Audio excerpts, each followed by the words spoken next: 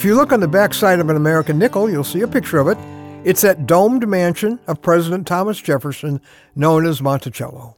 It's a living monument, really, to the genius of one of America's great minds, the author of America's Declaration of Independence.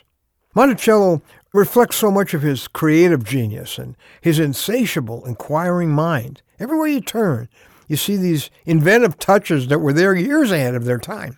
Maybe the single feature of that house that best reveals the mind of Thomas Jefferson is the direction that its main rooms are facing. His study, bedroom, and library all face west. See, Jefferson loved to look west. He wanted his guests and his friends to be looking west because he said that's where the frontier is. And Thomas Jefferson was always facing the frontier. Well, I'm Ron Hutchcraft, and I want to have a word with you today about why you're hungry for something more. Facing that frontier, that's an exciting way to live. With a restless heart that says, there's more out there, and I want it. You know, that's the heart of the spiritually healthy Jesus follower. However far you've come in your relationship with Christ, however much you've experienced with Him, you know there's much more. And you want to go beyond anywhere you've gone before. That's the passion of the great Apostle Paul. Look, he's 30 years into what may have been the most powerful relationship with Jesus anyone ever had. But in Philippians 3, beginning with verse 10, our word for today from the Word of God, Paul says, I want to know Christ and the power of His resurrection and the fellowship of sharing in His sufferings.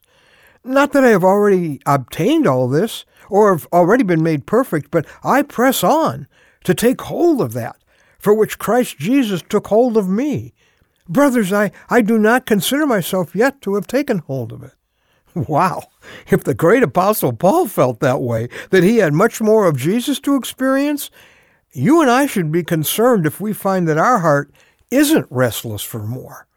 Oswald Chambers put it this way, beware of the danger of spiritual relaxation. See, the spiritual level you're at may very well be enough to satisfy your pastor or other Christians. I just hope it isn't enough to satisfy you. Forgetting what is behind and straining toward what is ahead, I press on toward the goal to win the prize for which God has called me heavenward in Christ Jesus. Yeah, there's so much more. A greater experience of the closeness of Jesus, of the power of Jesus, of the moment-by-moment leading of Jesus. There are two major spiritual frontiers to hunger for. First, greater intimacy with Jesus. Now look, I'm by nature a doer. I'm more Martha than I am Mary. I'm busy running around serving Jesus. But I need and I want to experience, and to some extent I am, more of the realness of His presence and His love. I want to be better at hearing the sound of His voice in my soul. I want to be a lot more like Him, a lot more minutes of the day. Second frontier, a greater impact for Jesus, making a greater difference for Him than I've ever made before. The road to His glorious more is increased time with Him each day.